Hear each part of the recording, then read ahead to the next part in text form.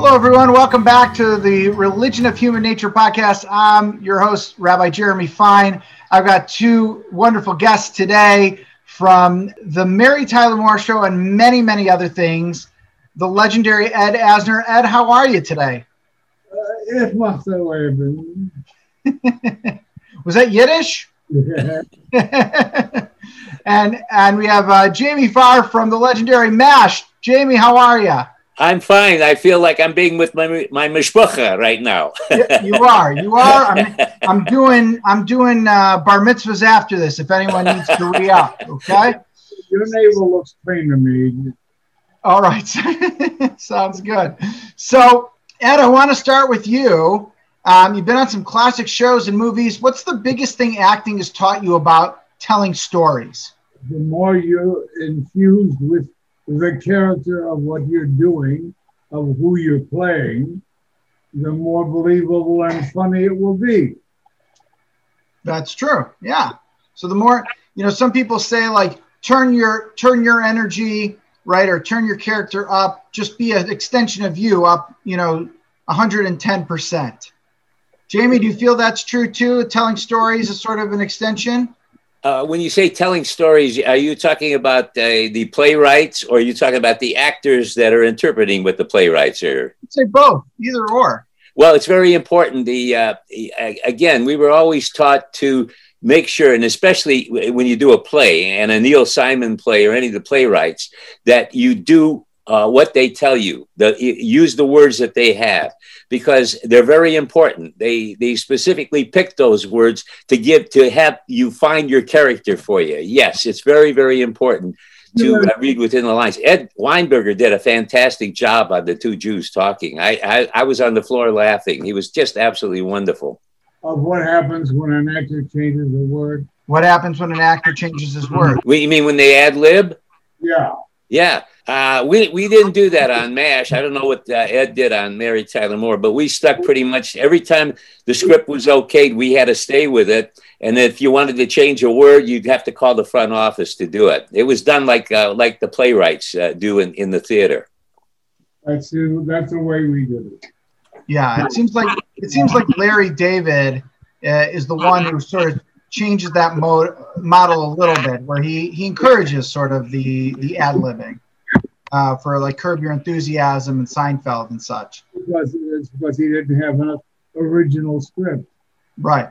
To be strict constructionists, so to speak, you may lose a bit of genius by not allowing divergence, but in the end, you'll be hitting the homer most of the time. Both of you were in historic sitcoms. Is storytelling harder when it's a sitcom or a comedy versus a drama? And is there any difference to the actor? We should be more explicit. Okay. So when you're in a comedy or a drama, is there a different mentality to telling that story? Is it harder to land jokes, or is it harder for people to really sort of buy into your emotions, which you might be telling through maybe a little more body language? When you're doing a comedy, you've adopted the raiment of what you're in. It's the style. It's commedia dell'arte, or whatever you want to call it. Whatever you're wearing has to apply to the scene you're in. And if you don't have the right clothes on and are mistaken for somebody else, or you're not being attended to, then you're nothing. Now, Jamie, it's your turn.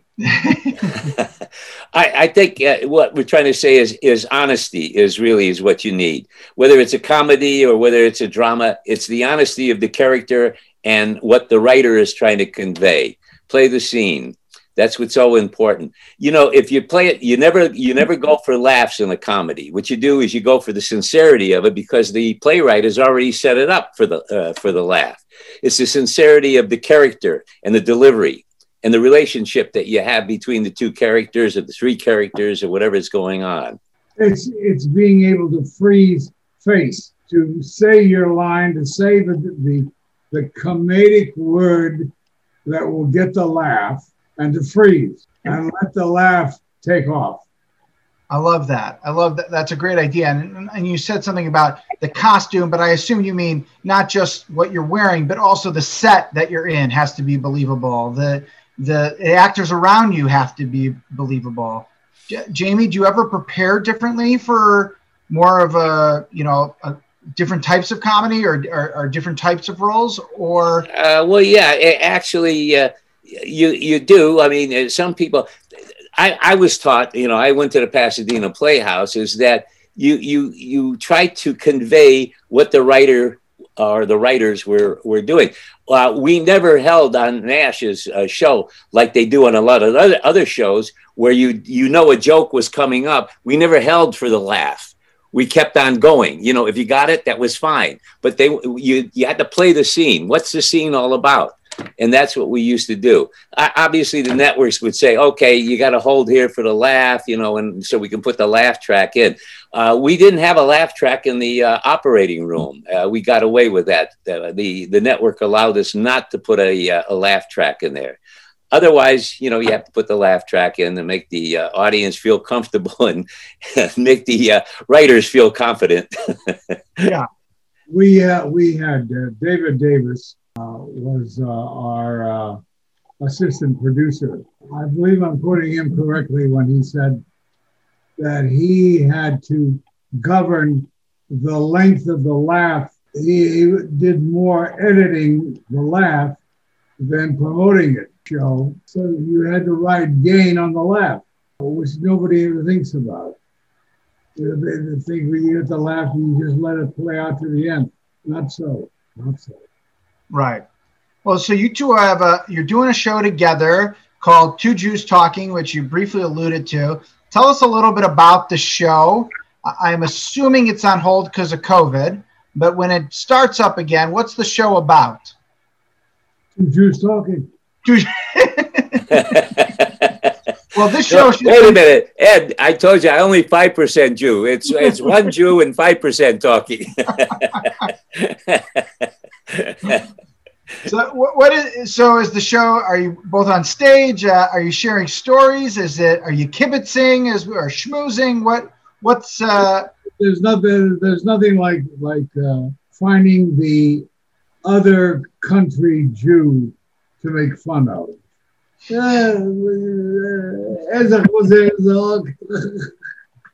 Mr. Cocker. Right. He's a little shit. Is there Yiddish in the show? Yes. I don't recall. A long time ago, Rabbi, I did a show called Tuesdays with Maury. Mm-hmm. And I had to learn some Yiddish words in that. Maury Schwartz, who was the teacher, and my cardiologist was Jewish, but he didn't know anything about Yiddish. He knew about Hebrew. So I'd go to him and ask him, can you help me with this? He goes, no, that's Yiddish. He says, I can do Hebrew, but I can't do Yiddish. But there is Yiddish and Hebrew, I think, in the play Two Jews Talking. My concern is at the end of the play, when they do a prayer a prayer, and I'm hoping Ed will teach me because it's very difficult. Yeah. Well, you can call me if you need help, Jamie. Okay. Good, thank you. The prayers I know. I'm the last of my line, so I know the prayer very well. By the way, I learned a long time ago that Yiddish is 14th century Plattdeutsch. Plattdeutsch being the scrub ladies type Yiddish. And it worked very well to connect Jews in all of Eastern Europe. The Sephardic Jews don't speak Yiddish. They speak Ladino, which is another bastard brogue. And I don't know what Ladino is formed from. Spanish, I'm sure, but what beyond that I can't tell. Can you, Rabbi? Yeah, I think Ladino has roots in Spanish, and I think I'm not so familiar. It has had a little bit, and Yiddish too, a little bit of a resurrection because language is now kind of hip again. I don't study it, and it's not something they teach in rabbinical school.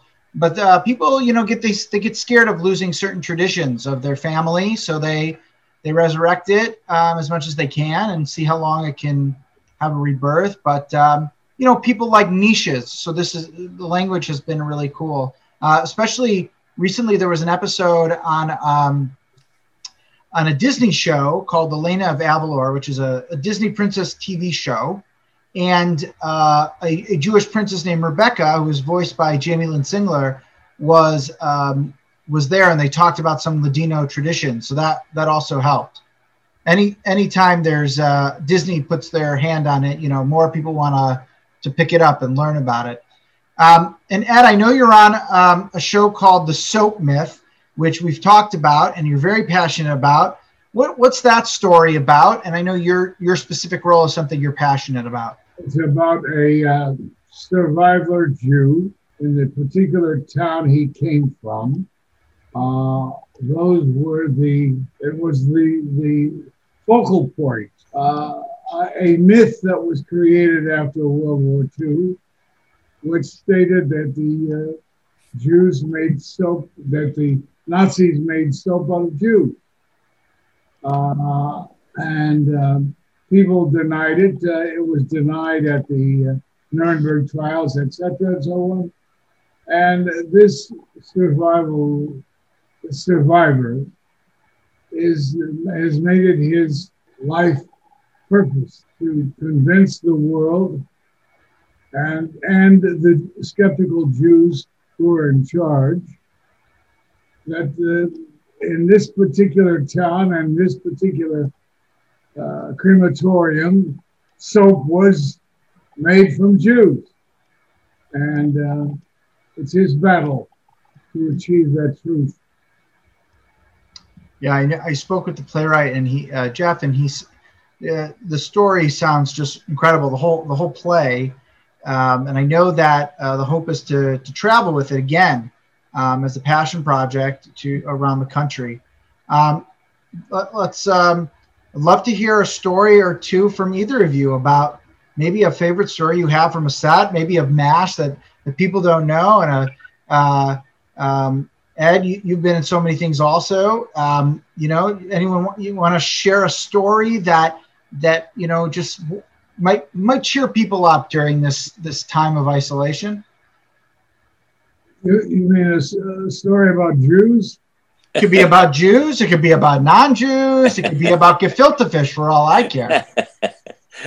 I always like gefilte fish. I think it should be promoted.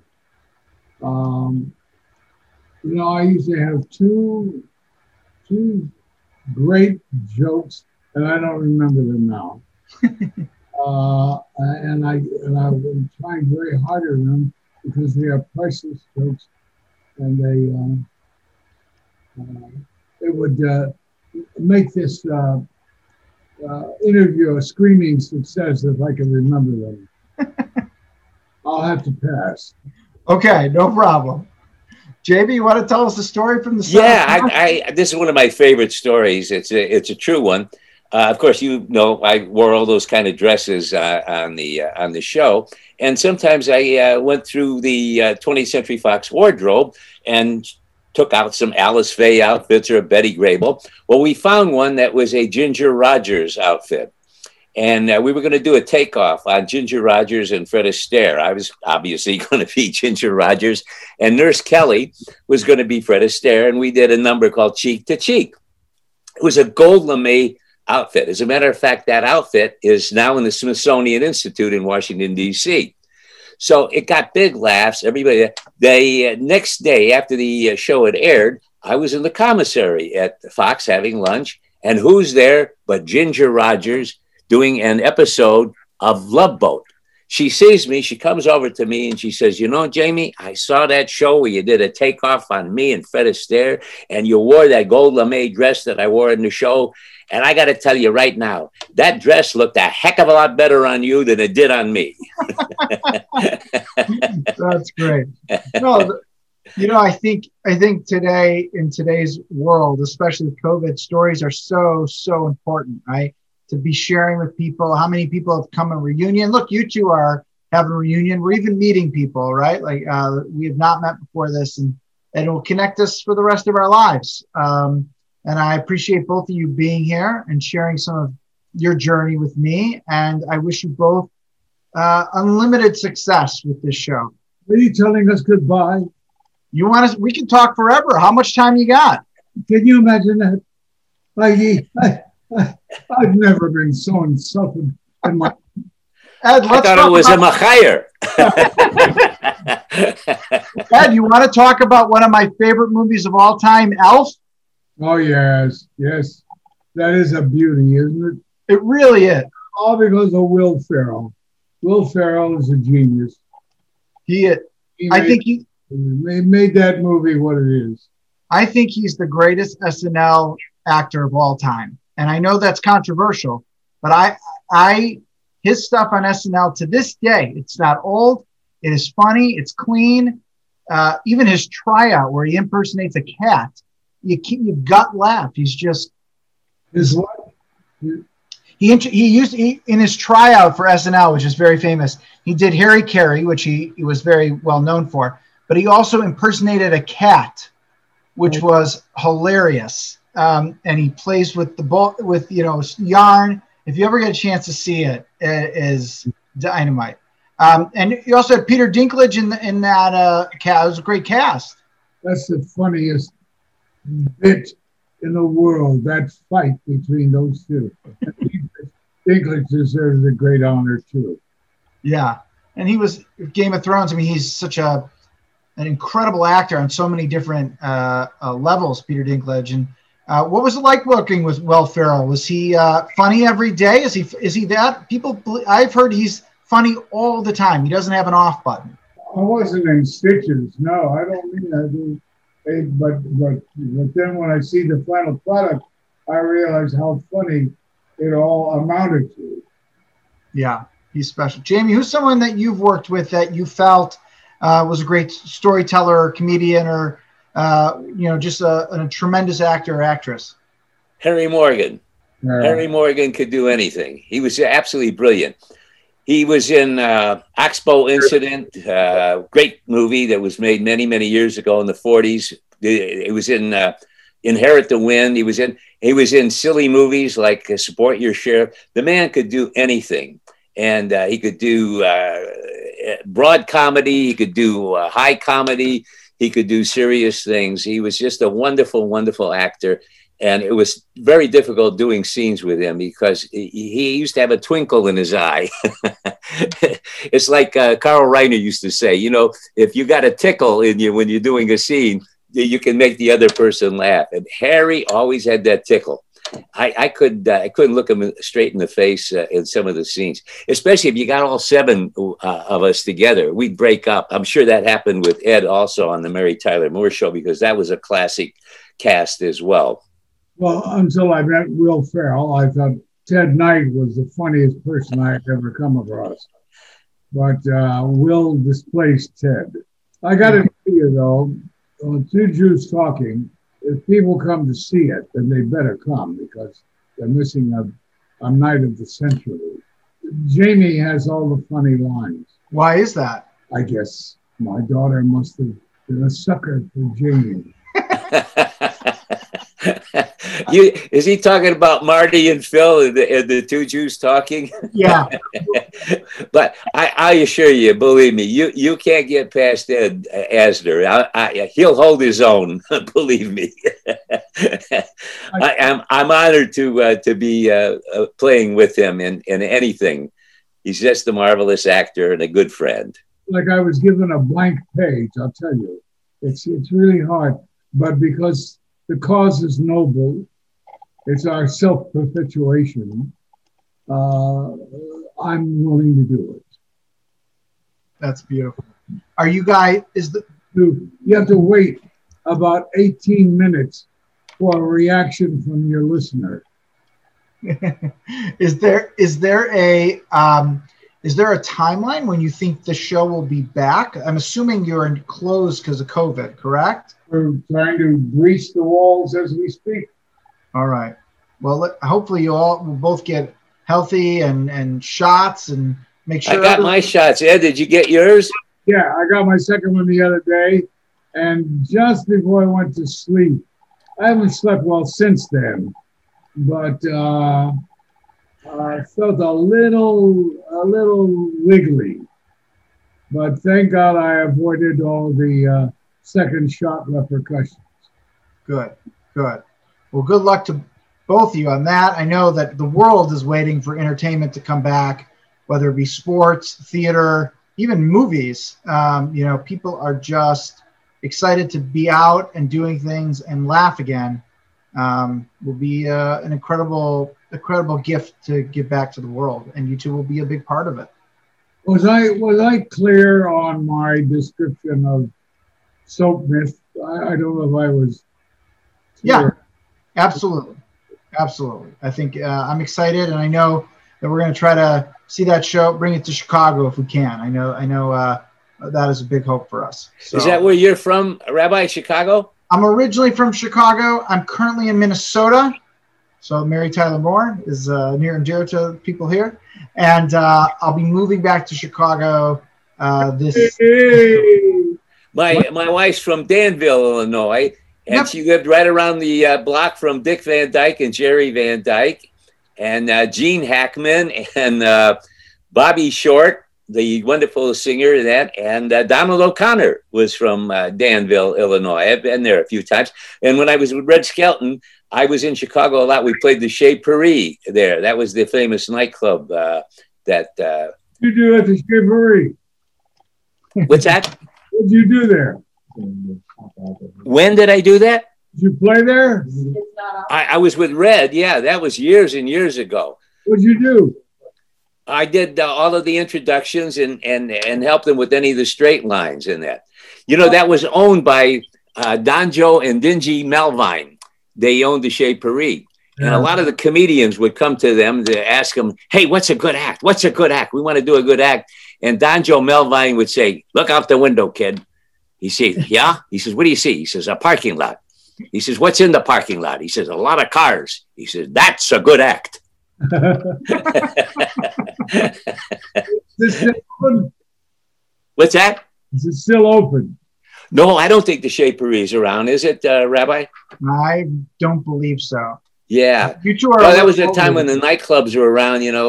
Red played this Chez Paris, Chicago, the Moulin Rouge in California, the Sands Hotel in Las Vegas. I'm trying to remember some of the other places. Lake Tahoe, Harrah's at Lake Tahoe, and Harrah's in Reno as well.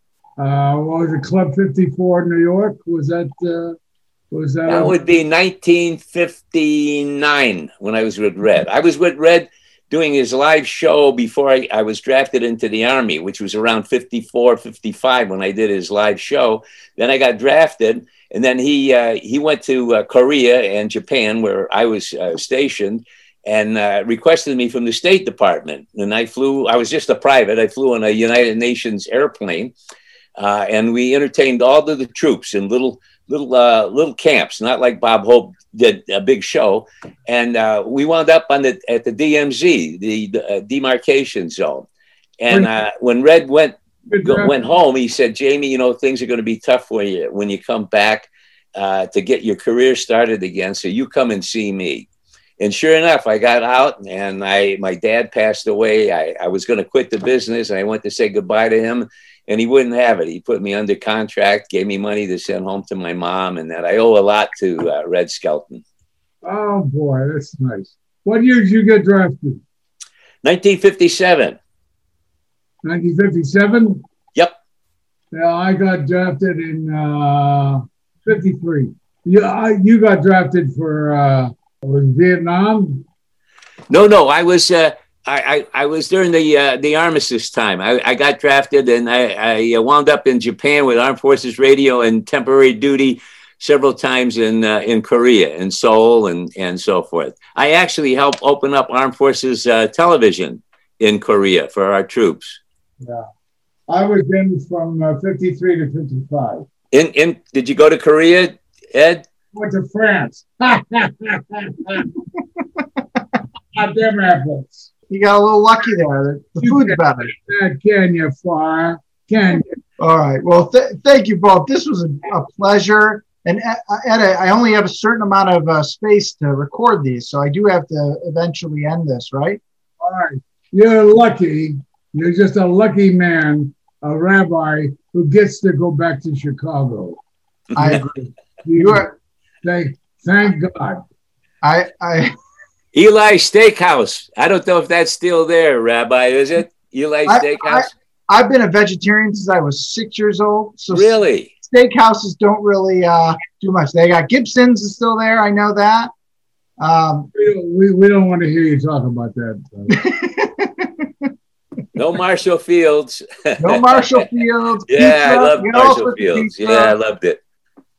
Absolutely. And hopefully I'll get to meet you both in person someday. It'd be my honor and pleasure. Thank you.